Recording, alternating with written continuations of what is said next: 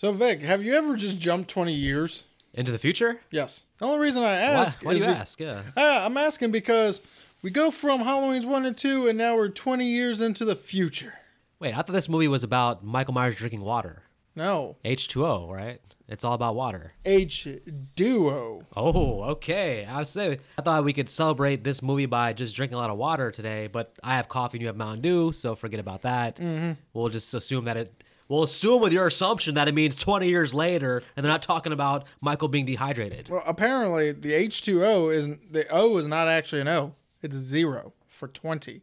20 years later. Yes. Now, wait a minute, man. We just watched part 6, The Curse of Michael Myers. Is this 20 years after The Curse of Michael Myers, or are we creating a new timeline here? We're creating a new timeline because, honestly, something don't make sense, so we're changing it.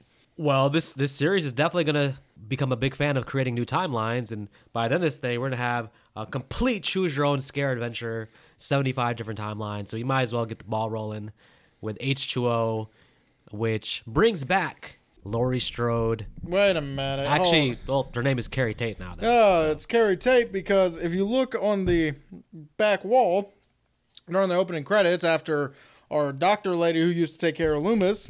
Nurse Miriam. Yeah, she was in 1, 2. That was it.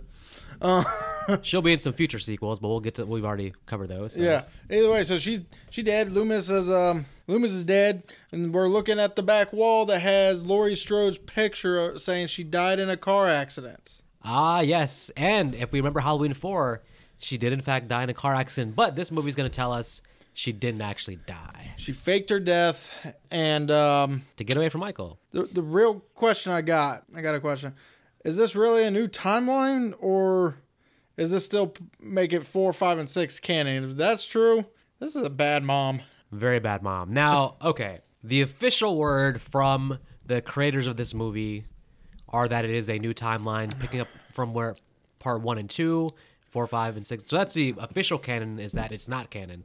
But fans over the years have always theorized, can you fit 4, 5, and 6 in this timeline in a way that makes sense logically? It's a very high coincidence that she happened to fake her death in this timeline. And in part 4, we know she died in a car accident, supposedly. Allegedly, yep. The problem, as you said, though, if she did in fact fake her death and move to wherever, she's the worst mom of all time. Yeah, she literally left a little girl alone. With Michael Myers. And the little girl knows about Michael Myers. And the little girl thinks her mom is dead. She goes to a foster family, basically, and ends up having the worst life ever. After that, yeah. So it's hard to believe that Laurie was like, I'm going to fake my death and leave my child to be massacred by Michael. Kevin Williamson, or actually the original writer of this was, I think a guy named Frank Zappa, I think. But when he was writing the original script, he had the scene where Laurie's in the classroom, or Carrie Tate's in the classroom with her students, and one of the students comments on Jamie Lloyd being killed by Michael Myers, and that makes Carrie run to the bathroom and throw up at hearing the news, basically. So that was in the first draft of the script. But somewhere along the lines, somebody came along and was just like, all right, let's not even try to make that make sense, because then it becomes, well, she left her child there? Does that make sense? So they had to eliminate that. And then also, if you count 4, 5, and 6, how do you reconcile the whole Thorn thing? So we have to go with the producer's cut for that one, where Loomis gets the Thorn tattoo. And then when he dies, the cult of Thorn was diminished because he did nothing with them, because he wanted it to die, in which case Michael is now set free to kill everybody. I'm with that. The problem is, when this movie came out, H2O, nobody had seen the producer's cut. That only started to gain traction in the last 10, 15 years. So we have to go by the theatrical, and that doesn't really Which, if this movie still makes it nice for you, because they mentioned Loomis does die a few years ago in this, which means Michael must not have killed him if 4, 5, and 6 is canon. And all the other timelines, Loomis always dies by old age or by some other reason. But Michael never actually kills Loomis in the timelines. Now, actually, I know one timeline where Michael kills Loomis. Rob Zombies. Oh, God. And we got to go over those after Resurrection. Oh, no. Oh, yes. Nurse Miriam, who is in Langdon, Illinois, not quite Haddonfield, but somewhere pretty close. Yep. We pick up on Halloween Eve, pretty much the day before Halloween. Mm-hmm. And where Joseph Gordon-Levitt is in this movie. Yeah, really early appearance for him before shooting off to stardom, basically. Someone breaks into her house, makes a mess of her office. What would you do if if you came home from work, you walk up to your front door. Yeah. Not only is the house broken into, Yeah. there's like glass everywhere on the front porch, the door is open, and also you're Nurse Miriam, so you do have this history with Dr. Loomis. Does your mind immediately go to, oh crap, this must be Michael Myers? No. But I am wondering one thing. She steps on glass before she even enters the house, right? Correct. So you're telling me someone breaks into the house and then breaks the glass from the inside to have the glass outside? Well, Michael's MO is not breaking and entering, so he's an idiot in terms of a robber, he would be a complete idiot because he's leaving all this evidence around where theoretically you would sneak in quietly without making any kind of all this evidence. You wouldn't break stuff up. You would just quietly get what you need and slip out.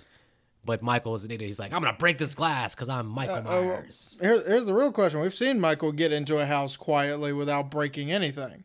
How the fuck did he do it this time? Did he like shove his hand into the door, break the glass? Hey, man. This is 20 years later. He's gotten dumber over the years, all right? Well, he has to become wiser to become dumber. No, what had probably happened is he got an infection from all those burns from part 2. So now his brain is slowly dying and he's gotten dementia. Well, another thing you'd have to ask here. Michael, okay, we're going to surmise that from this movie, the last 20 years, he's been working at a Denny's in Idaho or just living his best life somewhere. No, he's been in a sewer with his best friend Corey. Oh, yeah. He's been getting bullied for 20 years by Corey, getting beat up once a week. And getting his mask taken once a week. He escaped the sewer and was like, you know what? I'm going to find out what old Laurie Strode is up to. Laurie did fake her death. Yes. So Michael, that mind control he has with his family, must still sense her out there somewhere. He's like, I don't think she really died. I feel her presence or something. Because otherwise, he would just at face value be like, hey, she died in a car accident. We're good. There's some other things you think about, though. He comes to the place where Loomis was staying, pretty much. Yes. Which means he had to have been following Loomis these past 20 years in order to find out where the hell he's staying. And again, just to show that he has some respect or something with Loomis where he doesn't want to bother him, he goes there when Loomis has already died. For 20 years, he doesn't just come try to attack Loomis. He's like, okay, I don't want to deal with Loomis. He's gone. Now I can go. In the story, he's going there to find information about Laurie. Yes. Or is he just going to kill Marion and happens to stumble upon a file? I don't think so. Why would he give a shit about Marion? But the real question Unfinished business. Real question I got. To my knowledge, Marion was pretty much his caretaker when he got older and wasn't able to actually do things for himself. Okay, cool. But that would mean he's retired. And I don't think retired doctors are allowed to take their doctor's notes with them. Those would be left at whatever hospital or company he worked with. I'm with you on that. So how is it that, if we're assuming this is Miriam's house, how does Miriam have Laurie Strode's? Because she was never Laurie Strode's doctor. Honestly, same with Loomis. She was never Laurie. But I guess with Loomis, it was kind of, so there's a couple of problems with it. So Loomis, by proxy, is Michael's doctor. So Laurie is somehow attached to Michael because of everything that happened. But to your point, the files wouldn't be there probably if they were there. And that's a big leap for Michael to think that the files would be there. So he gets very lucky that they are there. Mm-hmm. Even if they were there, though, if you're Dr. Loomis, the one thing you probably want to keep super protected is Laurie Strode's identity. It would probably be like locked up in a safe or something. It wouldn't be like in the bottom right drawer that Michael opens up right in the room. It's like, oh, Laurie Strode's file, new identity. I would think Loomis would be a little bit better about protecting that information. The real question I got is, how would he even get this information that she even... Because that certificate, if she faked her own death, would have just shown Laurie Strode's death date. Instead, it wouldn't have her actual name because it would be a completely different name. She would most likely have a different social security number. Technically, when you change your identity like that, you're a different person. My take is that Loomis was in on it. Maybe Loomis recommended to her, like, hey, he won't stop coming for you. I shot him 6 times. He'll come back for you. So maybe Loomis was actually in on the plan for her to fake her death. Maybe they were cool enough to where, like, she's like, I'm thinking about this. And Loomis is like, yeah, probably the best thing for you is to go start a new life somewhere. And then he just keeps it all on file instead of burning it him damn self. He assures her. He's smart enough. He assures her, hey, I'll protect your files at all costs, even though it's in the bottom right drawer in his bedroom. With what we know of Loomis, he was smart. He would be smart enough to know, oh, you're changing your name. I don't want, even though I'm going to forget you, I don't want Michael to come find it and find out yourself. I just thought of something. Huh. Loomis has all his files somewhere protected, right? Yes. When he dies, they send all those files to Miriam's house because they're like, he's dead. We can't keep this anymore. You're in charge of all his possessions now. So they send all his possessions to her. And she, probably not believing Michael, all this stuff, caring less, is like, I'll just put this under the bed in my bedroom, or this will go in the closet. So maybe she was the one that was careless after he died. That would make Kind of makes sense. That one would make sense, but the real question I got is why would they have Laurie Strode's file with such a high priority, especially with the killer still missing for those 20 years, able to just be grabbed? Because it's 20 years later. In that 20 years, new management has taken over. People have forgotten about it. People don't care as much. It's 20 years later. People get careless with files and stuff. They're not on high alert. They're like, okay, it's been 20 years. He's probably gone. Oh. The bottom line is this whole thing is very convenient for Michael to make the leap of first, hey, I'm going to go to Miriam's house to find information about Laurie, which on the surface, again, doesn't make any sense. But he goes there. He finds the file. Now, another question. In this movie, Michael's MO basically is just to, we'll see, pretty much not kill anybody who's not in his way. Yep. He's strictly eyes on the prize, trying to get Laurie. Yep.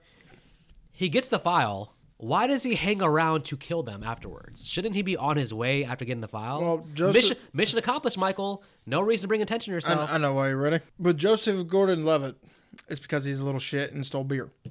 Deserves death. The friend He's been suspended 2 times this year, this semester. Don't mess with him. Yeah, Principal Michael got a hold of him. The friend just didn't leave fast enough. The friend should have left. I think by the time Miriam gets home, Michael should be gone already, in my opinion. He's in there. He's gotten it already. She goes to Jimmy's house next door. She hangs out there for probably at least 10, 15 minutes. Michael's just like, since I'm here, I might as well kill her, I guess. But it doesn't fit his MO for the rest of the movie, just on his way. Actually, I know why. Because Miriam would most likely, she does it. She goes through the house, finds out that Laurie Strode's file is missing, even though Michael just conveniently leaves the whole folder. Okay. Notices it's missing, and because Michael didn't kill her, hey, this is the person you need to go find. She's in danger. Because in that file is going to have her new name, new address. If she's alive, then she's immediately like, oh, yeah, Laurie's file's gone. Yeah. But in killing her also, it's kind of like... I don't know why you killed the other 2 kids. I guess that news wouldn't necessarily get to Laurie. No. But if Laurie did find out that Nurse Miriam has been killed mysteriously, she's going to be on super high alert then. But maybe that news just doesn't get to her. Right, I mean, and the authorities don't know she faked her death, right? So they're not going to contact her. Right. They contact Haddonfield. Because you hear right before the opening credits, the cop's like, well, we don't need this happening again. Contact the police in Haddonfield. Even all that said, though, let's go back to this.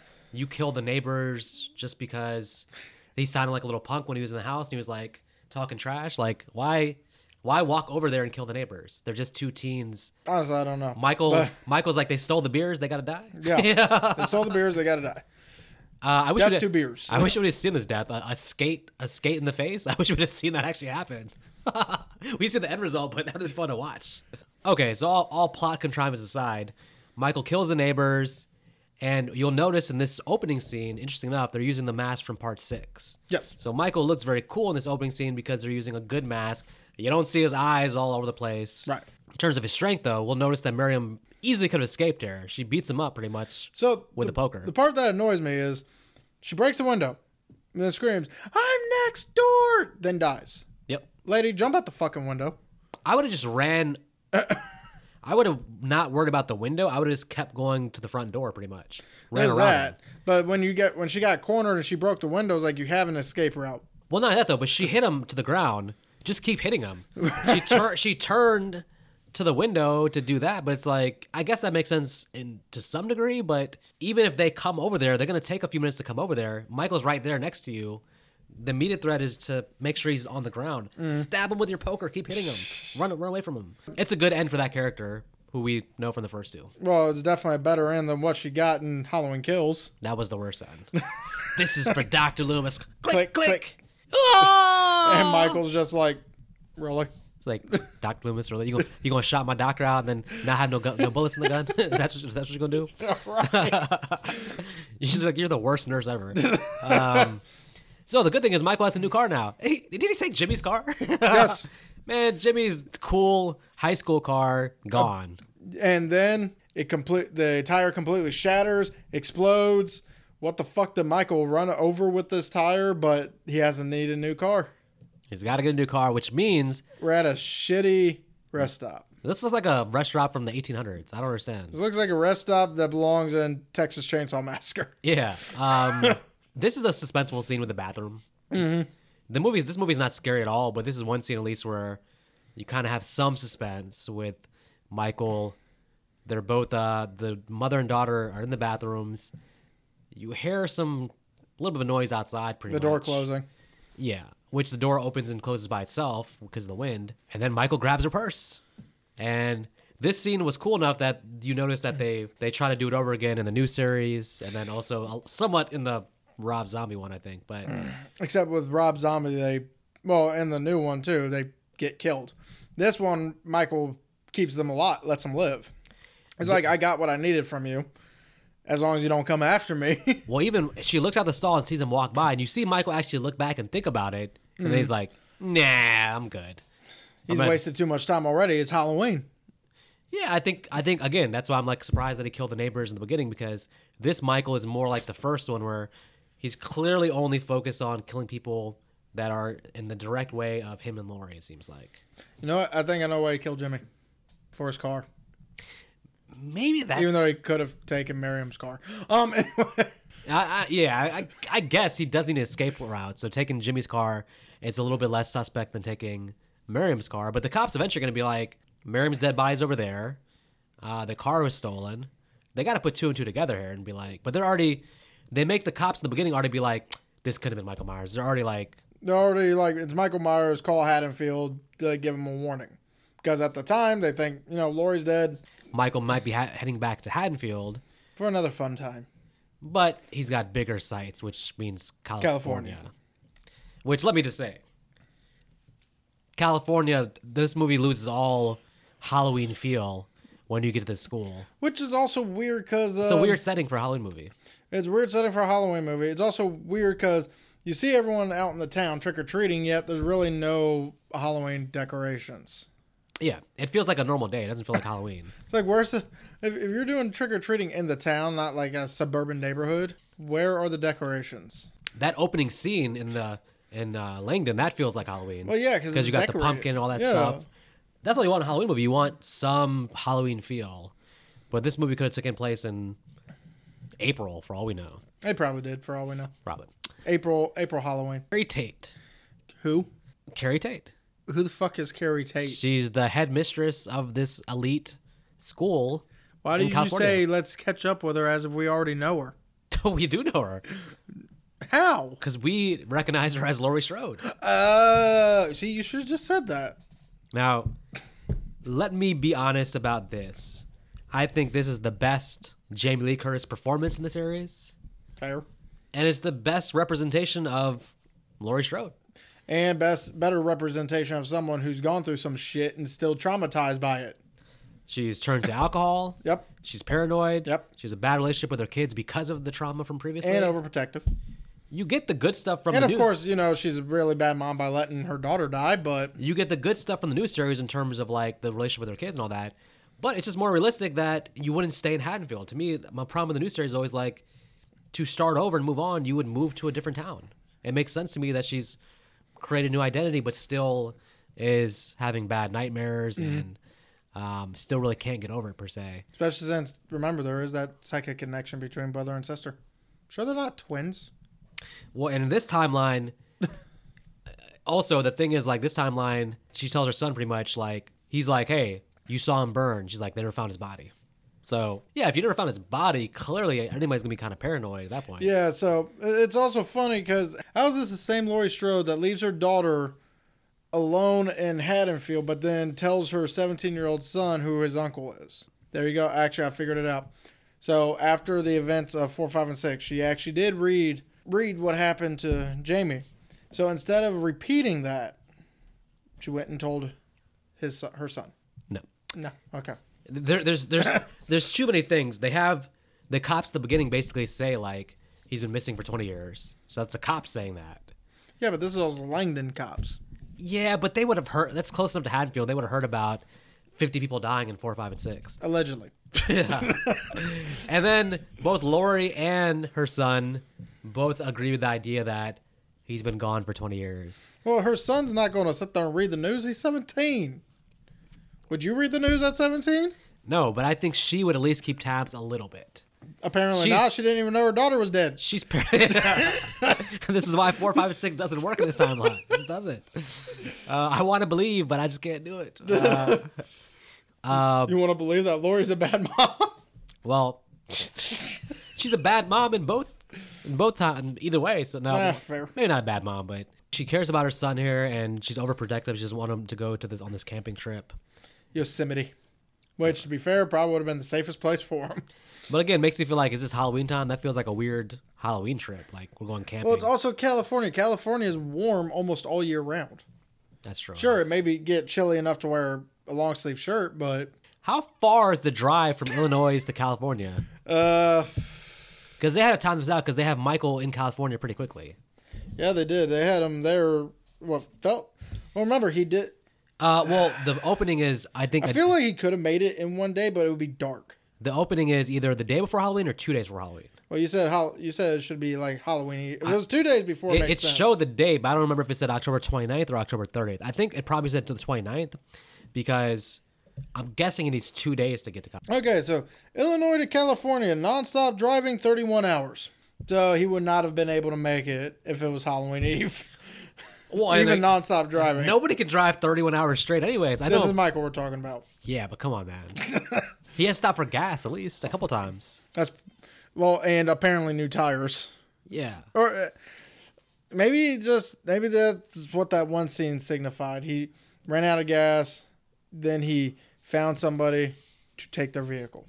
There's probably a line of bodies that we don't know about. Well, he showed up with the same vehicle though in California, yeah. So we see he used that same car. So depending on the vehicle, it could have really good gas mileage. No, he had to stop for gas. And not that, he still has to eat. I mean, he has to have food. I mean, come on. It's Michael fucking Myers. He probably ate a dog. There was probably a dog in the back seat. I'm guessing Michael doesn't like killing on an empty stomach. That's all I'm saying. He needs some protein, man, some energy. Yeah, he probably ate a dog, right? Yeah, there's probably a dog in the back seat. No, this is the only movie that does not have a dead dog in the Halloween franchise. This version of Michael definitely does not have horportation because he clearly has to drive. No, I beg to differ when we get to one scene. Okay, well, let's talk about Lori getting drunk at like 11 o'clock in the morning. Yeah. And the waiter being like, she asked for a second glass of wine, and her first glass of wine is already there, still there. And he's looking at her like very judgmental. She's like, now, today. No, yeah, I'd be the same. It's like, can I get another Mountain Dew? They look at it, it's like, today? I didn't fucking stutter. And then she happens to run into her son. And friend, who the friend has. See, this whole alcohol bit it should have been a funny scene. Yeah. With him trying to keep it hidden and her be like, why the fuck are you acting so weird? What do you got in there? This movie has no comedy at all. No. Not even like, I can't even trace like maybe outside of the little LL Cool J talking to his wife. Yeah. There's no levity or comedy here at all. Speaking of LL Cool J talking to his wife's fucking hilarious. She's been like supporting him while he's trying to write his book and all that, but it's clearly not working out according to her. So and I love when he's sitting there reading it to her and she's like, man, I hope he don't fall for that shit. That's the only comedy, but other than that, this is a very serious tone. Mm-hmm. And because of that, I wish the movie was scarier. Yeah. Because the movie wants to be serious, but it's just not scary at all. There's like no scares in this movie. Well, there's not really all that much in favor of kills either. That's the line it's walking here because it's trying to be like the first movie where it's not gory and it's more about suspense. But it's like the suspense doesn't work here. It's not. Yeah, if you don't have the suspense, you gotta make sure the kills are good. If you don't have the kills, well then. No, the movie's pretty much PG-13. I would say. Like I can't think of anything language that would even warrant the R rating. Honestly. Language.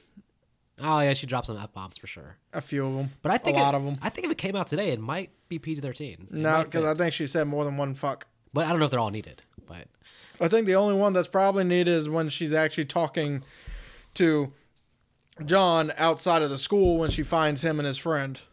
Because that one, she's tipsy, she's pissed. That makes sense. That would make sense to warrant that because now she's like, well, now I got to punish you because you did something stupid. And it's some weird, ironic thing because his whole thing initially was to get her to let him go to Yosemite. Yes. But when she said no, he immediately made a new plan to skip Yosemite and stay at the school. Yes. Especially So- since he found out his girlfriend ain't going. So unintentionally, though, if she had just given permission in the first place, maybe he'd be safe in this movie and gone to Yosemite with his friends. And then she would have to somehow fight Michael Myers when she wouldn't have even known he was even on campus in the first place. But He then- is the reason she knows. There's a couple problems with the plot we'll get into in a second, by the way, as I'm thinking about this. But let's get to one thing. Let's try to figure out what the hell Michael's plan is here, because he's parked maybe like a mile or two away from the school on the Yes. side of the road. Yes. I know Michael has like mind connections, stuff like that. Yes. But there's no way that he knows that the entire school was leaving for a trip. There's no way he would know this. It doesn't make sense. He didn't. He just watched all the buses leaving and goes, oh, that's my time. But they do it like they do it in a way like some gotcha, like it's this clever plot by Michael to be like, oh, now he's coming. It's like, so he was gonna just sit on the side of the road all night until buses came.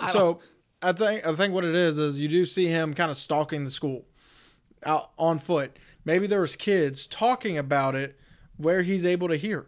Yes. So then he puts the plan together. Even though all the kids were in class at that time.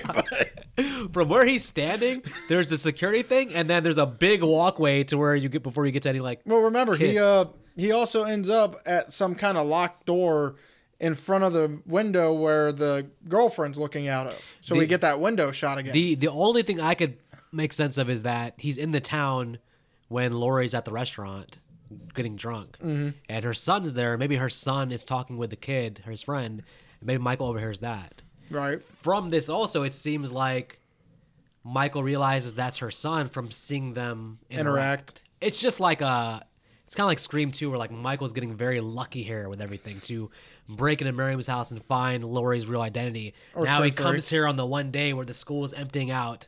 It's very fortunate for Michael so far. Scream 3.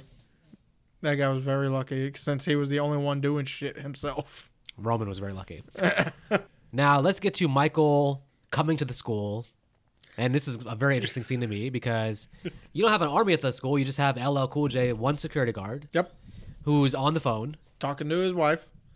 When Michael first pulls up, he gets out the car very quickly because the car pulls up and you see LL walk outside and the front door's open. Michael's already gone. Yep. What? I'm pretty sure he also honked too. Yeah, maybe. I don't know if he honked. I don't think he honked. Okay. Either way, so he gets out. LL, for some unknown reason, decides to open the gate to investigate. And I'm just like... Which he should already know that's a no-no. Yeah, and it is Halloween, too. Especially since you were also already given the stink eye by your boss Yeah. of keep your eyes open. And so you open the gate just to walk through and check on this abandoned car you can clearly tell no one's sitting in. In most movies, 99% of movies, They do this anyway. this scene would be a death scene for LL Cool J. Mm-hmm. Because Michael is determined to get into the school now. The school's emptied out. He don't need no security guard running around causing problems with his plan. Especially if this school allowed the security guard to have a gun. That's where I think this scene is headed because LL comes back into his little security station, but then you keep seeing Michael in the background like scoping him out, turning his face, looking all creepy. But then after a minute, LL, first of all, LL's inside by himself, so Michael just could come in, but then LL just walks out. Again, Michael can attack him, but doesn't. And then And I have a real problem with this. and then cut to break. He attacked him off screen. No. Oh. So yeah, I mean, here I'm thinking LL is a dead man. But LL is, maybe, as you said, maybe it's in his contract or something. But the problem is in the story, why doesn't Michael kill him? Because Michael's a bitch. Michael is afraid of LL.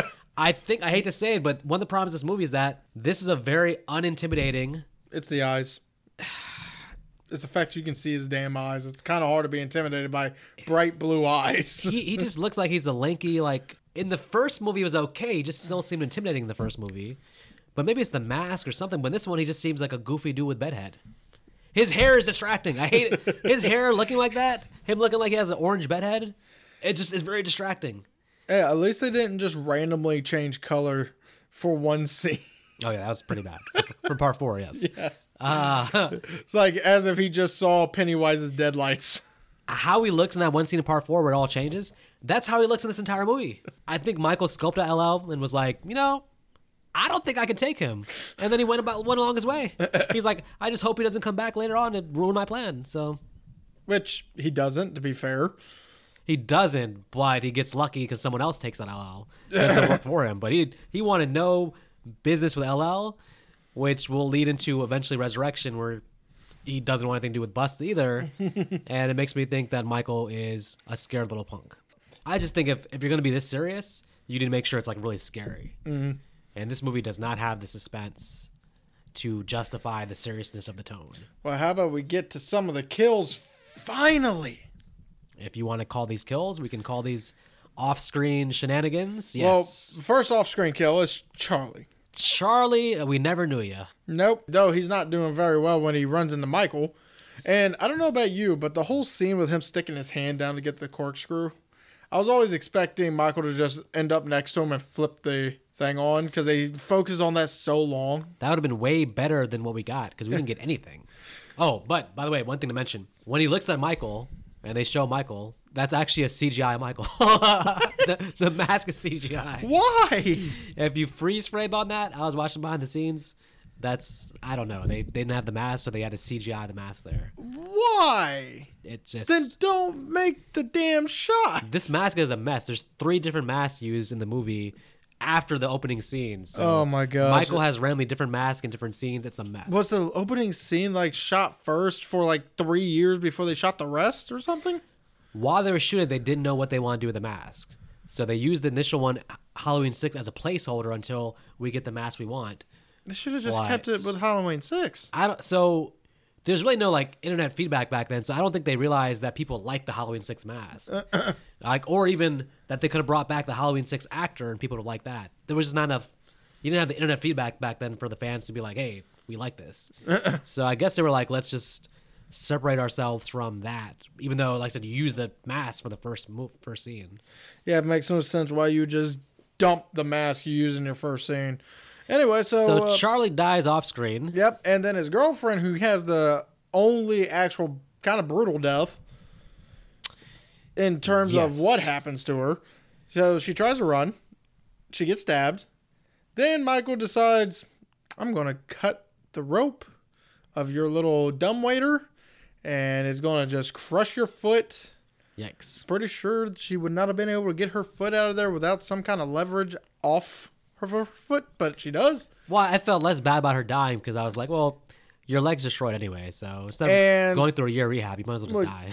And this is where I say Michael does still have horrorportation. She starts crawling, and unless you ended up passing the fuck out, how did he go up at least 1 floor? Well, you hear him walking, and then you see his shadow coming. But there was no stairs anywhere near them for that to happen that quickly. He's a fast walker.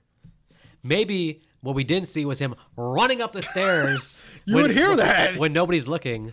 I just think, I don't know. I can't scream. This is definitely a show of horrorportation because I feel like in order to get up there, he would have to go into the hallway, run all the way to the end of the building, run up the stairs, run all the way back to find whatever room she's actually in.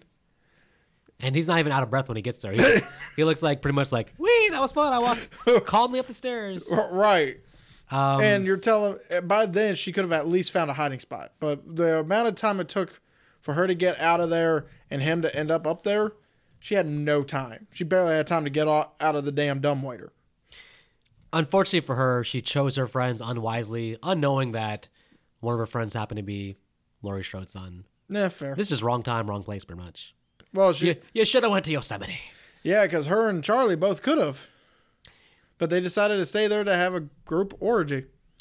And basically to have the school food from the cafeteria from the day they Well, this is a private school. The school food's probably pretty good. Yeah, that's probably true. And they knew how to cook especially with this. They knew how to make it like off the top, though. Yeah, so. Especially with this girl, considering the fact she's apparently a foodie. She even tells her boyfriend's like, look, if you marry me, you're going to have to deal with me being a whale. Well, how does she feel for dessert? A knife in the back. Oh, she gets 3 of those. Yeah. Well, extra servings for Michael, so. Exactly. All right. He probably ate her spine a little bit. That's true. Okay, so The two main teen characters are Josh Hartnett, who is playing John Yep. Tate. Yep. And then Molly, who's played by Michelle Williams, who's actually a really famous actress now, too. No one cares. She literally gets nominated for like an Oscar like every year. Like she's the most successful person from this cast. So I mean, what movies have she been in? I don't recognize her. they're very high quality movies, not the type that you would Oh, want. okay. They're not going to be in the Walmart bin for $5. So. Oh, come on. I don't even watch Walmart bin movies. Yeah, I do. But that's You buy them. No, she's a highly. I'm telling you, she's like a highly. Hold up. Actress. I got the classic movie monsters from the $5 bin Ooh. at Walmart, sir. Oh, okay. 6 of them. Oh, damn. All right. Okay. Well, I do like this whole chase scene. You do? Yeah, with the where they're in the gate and like Michael's coming and she drops the keys. That's actually pretty. That's a one moment of suspense that I like. You're telling me that you like the one scene that showed Michael as a fucking idiot. What do you mean? Well, He takes a couple minutes and then he realizes the keys are on the ground. He saw her drop them. No. So And then he shoves his knife in there, knowing full well he can't reach. we've had this argument before. When Michael walks, he looks like straight ahead, but like only like at his level. So his eyesight. ears don't work either? No. But seriously, I just thought that was one. It was almost as bad as part two's ending with him just wildly swinging. It's just him shoving his knife in there. It's like, Right. hey, come closer. Let me stab you. When he finally gets the keys, that's at least a moment of suspense there because they're screwed unless Lori comes and opens the door. Carrie comes and opens the door. Which, that's a 1 in a million chance, seeing as how she was in a different building when we last saw her. Oh, look, she's there. I'm just a sucker for all chase scenes. I love people running and like somebody running after them. So I love all chase scenes. For the Did most you part. like the fact that he got mollywopped by Molly? No. I think that, okay, Miriam pretty much kicked his ass in the opening. Yes. Molly, I mean, I understand Molly's like a strong teenage girl. And she has a rock. She has a rock. But Michael like flies to the ground like he got hit like by Mike Tyson. Yeah, how come Josh Hartnett... This is a weak Michael. So Josh Hartnett, who we've seen fight aliens, Famke Jensen, who we've seen fight vampires Yes. after being vampired, Yes. can't fight, He fought for the country in Pearl Harbor. but yet he can't fight Michael. And yet everyone else can. He gets stabbed in the leg pretty quickly. So I think once he's stabbed in the leg, he's pretty much incapacitated. Your arms still work, don't you? Yeah, but sometimes when you punch, you use your leg strength too when you punch. So When Michael was on the ground, should have just gotten on top of him, kicked his knife away, and just started wailing on him. I'll be honest. I was surprised when the end result here was Molly knocking the shit out of Michael and Michael being like, oh, fly to the ground. Like, again, I'm going to put to the case that this is first scared of LL. Now Molly's beating his ass. After Miriam beat his ass, I'm going to put together the case. This is the weakest Michael up until Halloween ends. Well, this is also 41-year-old Michael, He's been in the sewer for 40 years, I guess. 20 years. What happened to old man strength? He's 41. Come on. You don't get old man strength till you're like 60. Damn it. So I got to wait like 35 years. Yes. Son of a bitch. I wanted that like in 5 years. Damn it.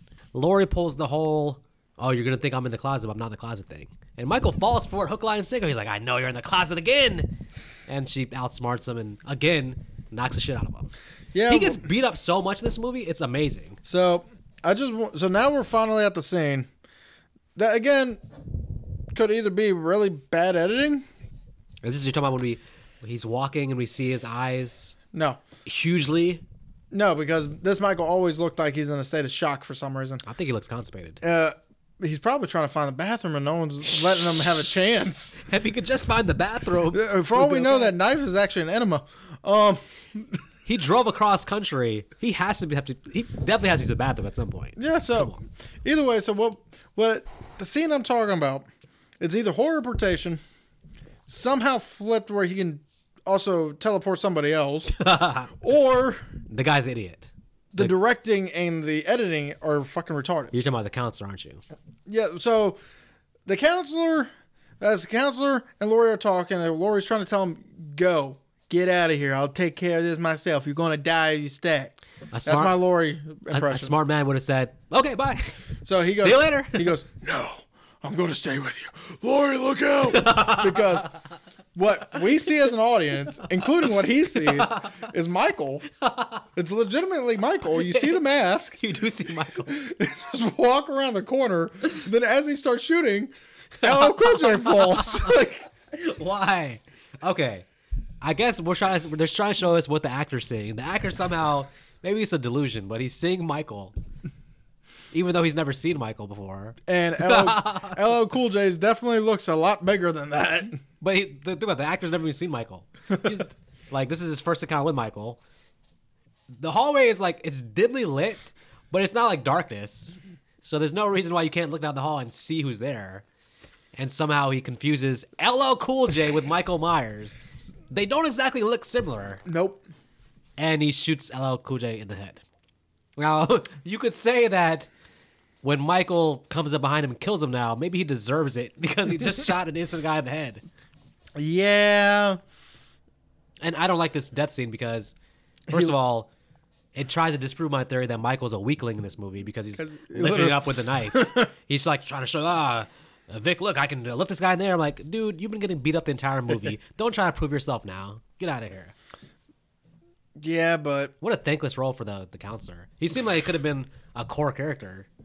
But then they just like, you gotta go. Shoulda, coulda, woulda, didn't. And you know what? I'm sad for the counselor for one reason. He never got that pierced nipples. He wanted those pierced nipples. He wanted those pierced nipples. So let's get the climax because Laurie, they Now- actually do outrun Michael and they have a chance to escape. And Laurie said, fuck this, I'm going back in. Bold move because you Really? could- I mean, you've already seen Michael get his ass handed to him multiple times. I think once she realized this is like not that scary of a guy, that empowered her to be like, I'm gonna stay here and finish the job. If her interaction with Michael so far had been like, yo, like you hit him, he just stands there, looks at you, like curse Michael, I think she would have been like, yeah, let the police handle this. I'm gonna go ahead and get out of Well, here. what's funny is you kind of see this Michael do that with Josh Hartnett's character punching him, I think, twice, and he just whips his head back around. It's like, really? That's all you got? That makes no sense with how everybody. Anytime a woman hits him in this movie, he's down for the count. So You think he's doing it on purpose? no. I mean, The Rock is one story, but He looks like, if I had to bet, if they got into a fight, the actor who plays Michael and Josh Hartnett, I think Josh Hartnett probably wins the fight. I mean, he's fought vampires and aliens. I know, and I think he probably. They had to do that. So, okay, yeah. He hits him twice, and then nothing happens. But then, like, his girlfriend, who's like 5 foot, it's like, "Wah!" Molly whops him. And he, like, flies to the ground, like, it's like, "Wah!" Golly, Michael, geez. You know what? She's a Power Ranger. And he definitely got lucky that LL got shot in the head because LL was coming to kick that ass. LL, who had been walking through the woods, I guess, for the last half an hour of the movie. He went on that trail and then finally shows up Right? all late. LL is a horror protationist. Where was LL when all the teens were getting killed? Like, why couldn't you show Horror up then? protation. This is the worst security guard ever. If he That's lived, why he got he fired. lived, now he's getting fired for sure. He didn't keep his eyes open. So Laurie knocks out or kills the gate. Yep. Nobody's getting out. Nobody's coming in. Yep. Even Gra- though you could probably just climb it. Grabs an axe. Yep. By kicking through the thing. Yep. Which shows me that she probably is going to beat Michael's ass. Now we have probably, maybe one of the best endings, best climactic final 20 minutes of the series. Even though this is where this Michael actually does get kind of a little bit stronger for some reason, because now he's flipping tables with just one hand, and these are cafeteria tables, so they're a little heavy. Explain to me this. There's some scene, she's looking for Michael. So she walks around the campus calling his name, Michael! She finally enters into the school again. She's walking down the hallway. The hallway she's walking in, you can clearly see everything in the hallway, pretty much. Yes. She somehow doesn't see Michael hiding on the ceiling. Well, who's going to look up? From it's not a high ceiling hallway even. It's just like a normal ceiling. Like her walking from back there would have seen the entire hallway in front of her. Yet somehow she walks past Michael being, wee, I'm high above. And then Michael comes, maybe she was just playing and joking, or maybe she was tricking him. Because if I'm Michael, this is the dumbest hiding spot I've ever seen. You're hiding on the ceiling. That's not Michael's character at all to be hiding in an elevated position. No, Michael wouldn't have even hid at this point. He would have just, when she started calling his name, just showed up on the other side of the hallway. Maybe behind the curtain, but he's not going to make the effort to like camouflage himself on the ceiling. I feel like he'd be on the other side of the hallway. She's on the other, and they just charge each other in a very climactic way. But look, that speaks to his psychology. This Michael feels like he has to like catch her by surprise. He has to get her from behind. Cursed Michael would have just walked up onto her, basically. Well, Cursed Michael can't fucking die. Well, yeah. Well, this one can regenerate too, but he feels like he has to get her from behind, which gets into like his mindset of like, I'm not that strong. That shows you. Even when he attacks her from behind, he's still losing the fight pretty much. The table thing, again, cool scene. Flipping the tables. It's a nice little chase scene. But yet, how come we didn't get that kind of Michael throughout the movie? I don't know. Well, even then, like I said, it's a good scene, but he's ineffective. At the end of it, she hits him with something like a stick or something. And then, okay, when he chases her up into the little knife room thing, she's in a dead end. That should be it for her. But Michael, again, is incompetent. He stabs through the thing, and the knife is stuck in the little bin thing, and he can't get it out. So I love when she kicks him in the nuts. And he doesn't feel it. He does feel it. Didn't you see his eyes? His eyes his eyes get wide, like, oh, and he reacts. He's like, oh. Nah, he didn't feel shit. I don't think he has one. He literally moves. He basically she incapacitates him for at least 10 seconds there. No, but what I think is weird is she arms herself with 2 knives, right? Yep. He still has his knife stuck in the thing, and instead of using the other hand to knock it off, yep, he starts shaking it. It's like, get off. It's like, yeah, he's like an idiot. He's walking towards whatever, and then he's going to get stabbed like 11 times. And then fall. When he's getting stabbed, he almost just gives up. He did give up. He's so overwhelmed. Which, again, this is not the Michael I grew up with, so, but... I mean, it's also not the Laurie we grew up with. This Laurie's... I guess you could say this is Halloween Michael, but this is not Halloween 2 Michael who walked through the glass. Who, you shoot him, he keeps walking, basically, so... I don't think this one could walk through glass. We didn't see that. Nah, I don't think he could. He falls through a table. And is unconscious. And LL stupidly is just like, he's dead. He's dead. She goes to stab Michael again, but unfortunately, LL is alive. I say unfortunately because he stops her from finishing the job. Right? How dare you, LL? So confident that he's dead, even though she's like, I don't think you know Michael. He's alive. We get our ending scene. All the cops are around, moving bodies everywhere, moving bodies where they need to go. And Laurie decides to kidnap the Michael corpse. Laurie knows that if she leaves now and Michael's going to the ambulance, he's not really dead. He's going to come back for her. She wants to finish the job, so she hijacks the ambulance. And she's driving down the road. Michael's in a body bag. Mm-hmm. But you start to see some stirring in the body bag. You start to see someone in there is alive and is coming to. Yep. Let's talk about it first just straight up as if it's Michael, and then we'll go back and talk about the alternate possibility. In this case, Michael gets out, looks around for a second, sees Laurie, and attacks her. And she hits the brakes heavy, and he flies to the front windshield. Whee! Quite the ride for Michael. He's going to go fall down an entire mountain, rolling, hit him against a tree, and then a van is rolling towards him, and the van crushes him against a tree. And then he gets his head chopped off. When the van pins him against a tree, as we know, like, okay, now he's pretty much screwed because he's not going to push the van aside. He's not superhuman. He does reach out to Laurie to one last chance to make some kind of relationship with his sister, but she rejects his plea, chops his head off, and we get immediately the original classic Halloween score plays as we hit end credits. Pretty straightforward, the most definitive death for Michael ever, a great ending of the series, and wait a minute though, there's one problem. There's a sequel. Well, the problem is that Mustafa Akkad, of course, the owner of the series, no, I mean he's the only reason we have sequels. Otherwise, I'm dead. But one thing is, he stipulated in the contract that Michael cannot be killed. Period. Now, Jamie Lee Curtis didn't know this when she took on the role to come back. She assumed the whole purpose of this was for her to come back and kill Michael. Mm-hmm. So, like halfway into production, they find out there's this contractual stipulation they can't kill him. So she's like, okay, well, we're too far in for me to drop out of the movie. She's like, what can we do to make this work? And so they talk about it for a while. It's a big thing. And finally the writer's like, okay, what if you think he's dead and the audience thinks he's dead? So the movie ends with everybody thinking he's dead. But we know, production side, that he's not actually dead. And we'll explain that in the sequel. And Chief's like, okay, as long as she thinks he's dead and the audience thinks he's dead, we can end the movie like that, pretty much. So they come up with this idea that it's a paramedic at the end and not Michael. Paramedic with the same body type? Yes. With the same shocked look on his face? So Michael has crushed his voice box, as we'll find on Resurrection, so he can't talk. Now the problem is, now they filmed this ending knowing that that's what they were doing.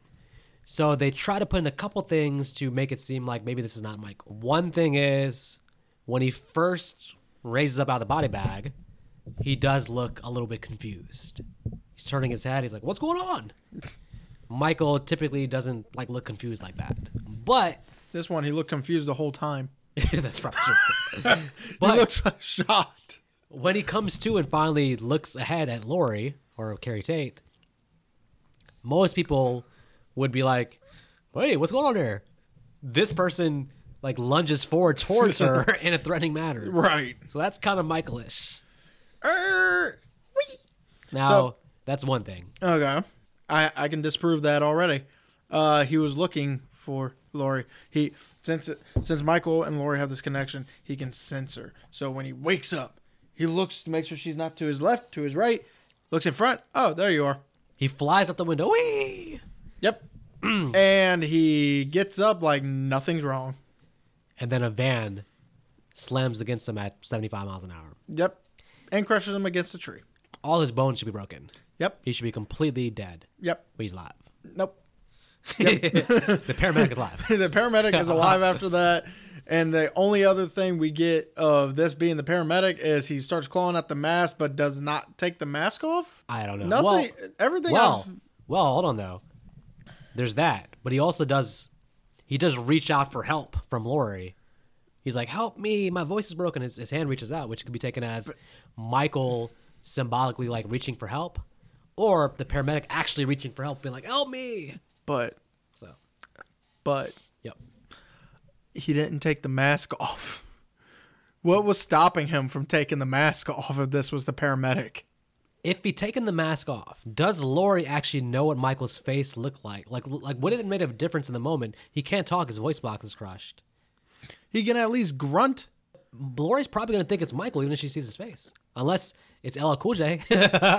When she sees a tall white man, she's going to be like, it's Michael. Boom. Well, so I don't know if it helped. Unless he can talk. Well, then, Unless he can point to his wallet if he has his ID on him, which probably doesn't. So. Well, here's another fun fact.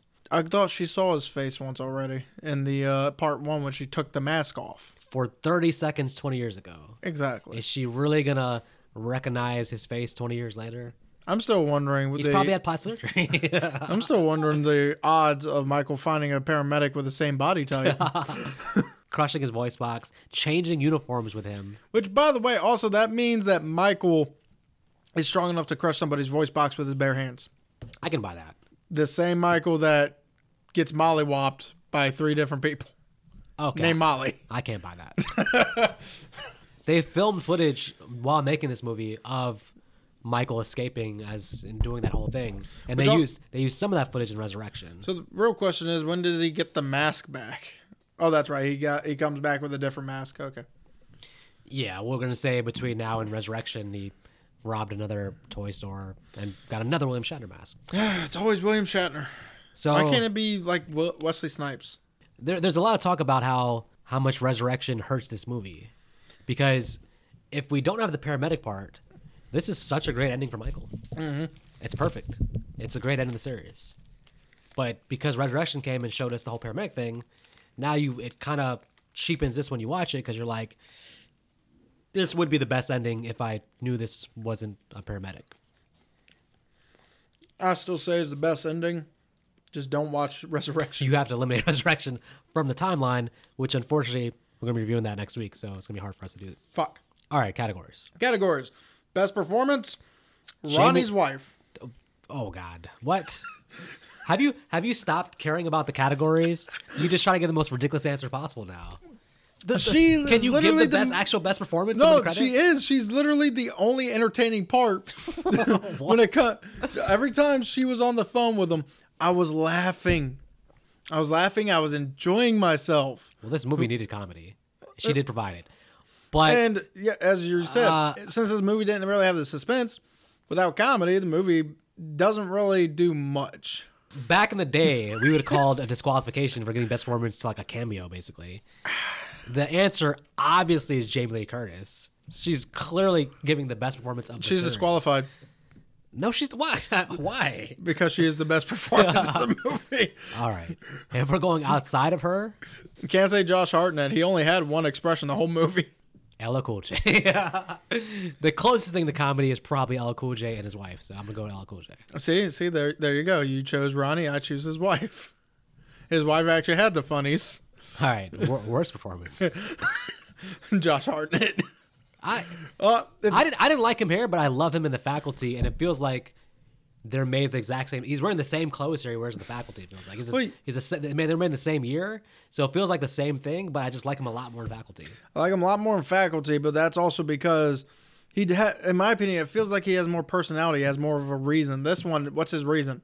He likes a girl. He's just there to argue with Laurie about her past and stuff. Exactly. It's like, is there really a point to him even being there? You don't get enough with him and his girlfriend to develop them into a relationship that you care about. Maybe if he was in the ending instead of being driven away and it has Laurie and him fighting Michael, probably would have been a little bit more impactful because at least then you'd have Michael seeing, oh, I have a nephew I have to kill now. What I don't understand as I think about it too, it's like, remember how Laurie like kind of realizes that Michael's probably after her? They're at her house, her and the counselor. Yep. And it's kind of like, he's like, well, how old were you when this happened? And she's like 17. And she looks up and she sees that her son's 17. So she's making it seem like Michael's coming after her now because her son's 17. But to be fair, she still doesn't even actually know Michael's even there until... She's guessing that, but they make a big thing as if like Michael is coming for her son, basically. But yet he doesn't give a shit about his son. I guess he does go after her, the son for sure, though. Just because he was there, and also because there is that connection. But I think he only knows that's her son because he sees them at the. But I guarantee you, if he did go to Yosemite, does that mean Michael is now following him to Yosemite to kill him? No, he just got lucky. He should have been at Yosemite. So the odds that he's the only student, him and his friends, the only people left there, is ridiculous. Like I said, Michael gets very lucky with his plan here, but did he care about the son? I don't think so. I don't think so. He was there for Laurie. I think. Yeah. By the way, in Resurrection, we get no evidence that he then went after the son. So it's like, what's the point? He went back to his house, so he didn't really care about the son at all. So though wasn't Josh Hartnett originally supposed to be back in Resurrection? I think they were going to do some mention of something with that, but there was no way they were going to actually get him back. He was a big star by that time. He wasn't going to do freaking Halloween Resurrection. Not after reading that script. Hell no. Maybe to work with Busta Rhymes, but... Okay, what, let's see, worst performance? Oh, best scene. Best scene. I'd have to go with the climax scene. Mm-hmm. Just because it's not really the best Michael or the strongest Michael. It's still a nice little ending for this character. Yeah. It would have been nicer if he was a little bit stronger, like he would have been in 1 and 2. Yeah. But I'm just going to chop that up to his burn. He never got his burns treated right, and he got infected. Yeah. Getting cold again? Yeah. I like the opening scene a lot. Maybe because he's wearing the mask. Maybe because I just like the setting of it actually feeling like Halloween, like in the suburbs. I wish the whole movie took place in Langdon, Illinois, apparently. But ultimately, I'm going to go with what you said. I think the ending is probably the most satisfying ending you can have in a Halloween movie. Okay. But worst scene. Worst scene. LL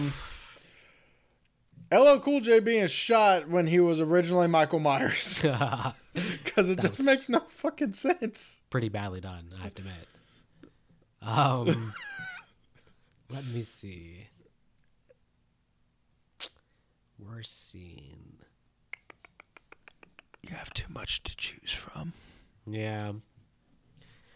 I'm gonna go with the same scene that we're talking about because it doesn't make any sense to me. It doesn't. It's the one thing movie that doesn't make any sense. Like I said, it's just why? Why did y'all have to do all that editing to make it look like Michael Myers was there when it was actually LL Cool J? Why did y'all think that was a good idea in the first place? I mean, you can have LL Cool J survive without being shot by a dumbass. This is true. This is very Could have true. had it where Michael mollywops him with a knife and then just walks away. Very true. You know, because Michael's obviously incompetent in this movie. Absolutely. Okay, is there something you would change, you feel like? Michael. Yeah. I mean, I with how much we've been bitching about it, I think it would be a disservice not to say Michael. And this suffers from the same thing Halloween 4 had, where I like a lot about it, but if you could have put Curse Michael in Halloween 4 or Halloween H2O, you would have made the movie that much better with like an actual great Michael. Michael he has so much screen time in this movie too. It feels like he's like all over this movie. Yeah. So you see him a lot. You see him too much actually, probably. But whenever you see him, he becomes less and less intimidating as the movie goes on. Well, yeah, because you see him too much, and literally, he only killed what 4 people in this movie, and they were all kids. They really couldn't fight back. And most of it's off screen, and yeah, most of it's kids, and he felt like he had to really sneak up on everybody. Like he just wasn't powerful. Give him a better mask, something. Just stupid eyes. Yeah, those eyes. Oh my gosh, it's like that's what I assume the sound he's making. All right, I'm gonna give my final thoughts. Okay, you give your final thoughts. So, what I like about the movie is I love Jamie Lee Curtis in the movie. I think everything with her is perfect. Her character has done perfect justice of how I think it probably would be. I like the opening. I love the climax. So with the characters, I would say like even the teen characters, like I don't dislike any of them. I think they all do a good job. There's not enough time with them, so they're not super well developed, but they're likable characters. I don't hate the characters by any stretch. I don't hate the counselor. I like LL. So the characters are fine. I mean, they're okay. The negatives of this movie are that there's no gore at all, which is fine because that's Michael's MO from the first one. But there's no suspense. You don't have like those stalking scenes either. It's kind of just like the movie's not scary at all. It doesn't even try to be scary. So it kind of fails on the suspense side. But the movie's entertaining. You can definitely watch it for sure. Watching them all back to back, I think initially before watching all the series back to back, I probably would have ranked this a lot higher. But I think I probably enjoyed part 4 more, and I think I probably enjoyed part 2 more. Probably, I gave Curse like 2 stars. Purely entertainment-wise, I feel like this is probably like I could probably rewatch Curse and have as much fun as watching this. I just hate the setting, man. I hate that stupid California school setting. It doesn't feel like Halloween. It feels like it could have taken place any time of the year. You have a weak Michael Myers. You have no suspense. My brain's thinking 2 stars. I can't go below 2 stars. I don't think it's a bad movie, and I feel like that'd be like saying it's bad to be going below 2 stars. So I want to give it credit because that end sequence is fantastic, and like I said, I do think Jamie Lee Curtis carries the movie to a higher level for sure. But there's definitely a lot of flaws here. But I do like it more than the new series.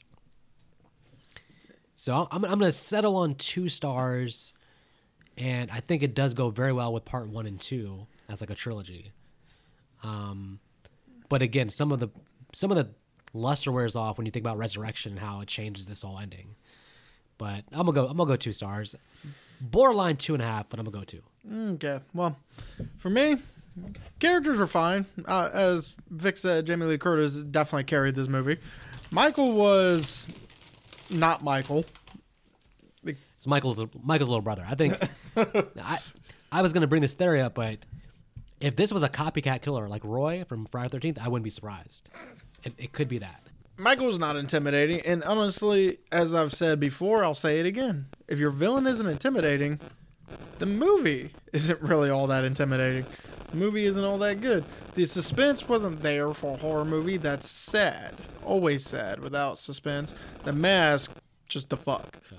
Oh, no, this movie definitely gets knocked down a peg or two, especially due to the fact that this school, nowhere in this town, if the town at least had the Halloween feel, but the school didn't, it would make more sense with how Laurie is, since she's the headmaster. But seeing as how even the town isn't dressed for Halloween, I don't like it.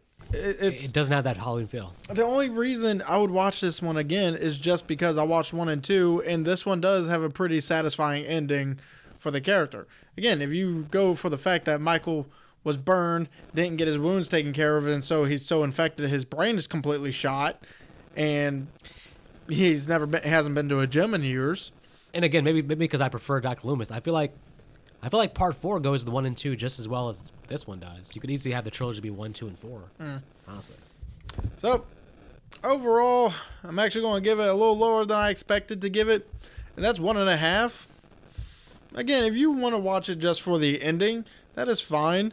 The movie is entertaining to an extent, but when you don't have suspense, I feel like you need the kills to make up for it. If you don't have the kills to make up for it, you need suspense. If you don't have either of that, might as well just make it a fucking comedy. At least then people can laugh at it.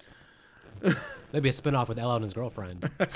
And then Michael's just sitting there in the background the whole time. He's like, can I take him yet? He's like, I'm going to kill him when he gets off the phone, but they never get off the phone. Right. I guarantee you, even when he was walking down the trail, he was probably on like a cell phone. He's like, Michael's like, I don't want to interrupt this phone call. It seems important. So I'm giving it a 1.5, because even it would be a 2 if maybe the music was as good, but there wasn't even really a hint of the Halloween music until the end. Yeah, it was. I like this movie a lot more growing up than I do now. Mm-hmm. Although I still respect it. Like I said, I'm giving it 2 stars, but I can see it's one of those movies. It's probably pretty polarizing. I think some people probably rank it higher, like 2.5, 3 stars. Mm. But a lot of fans I've seen rank it lower. It's really short too. The movie's only like 80 minutes long. Once Michael gets into school, the movie's about over. Pretty much, yeah. And again, logically, like Michael's whole plan here doesn't make sense. So. But speaking of terrible plots that don't make sense and terrible movies, next week we have Resurrection. As always, folks, you don't have to go home. You do got to get out of here. Find every resurrection you can find. Burn it alive so I won't be able to find it. So that way we can't review it. Can y'all do that for me? We had to do it. Wish us luck. Pray for our souls. Fuck.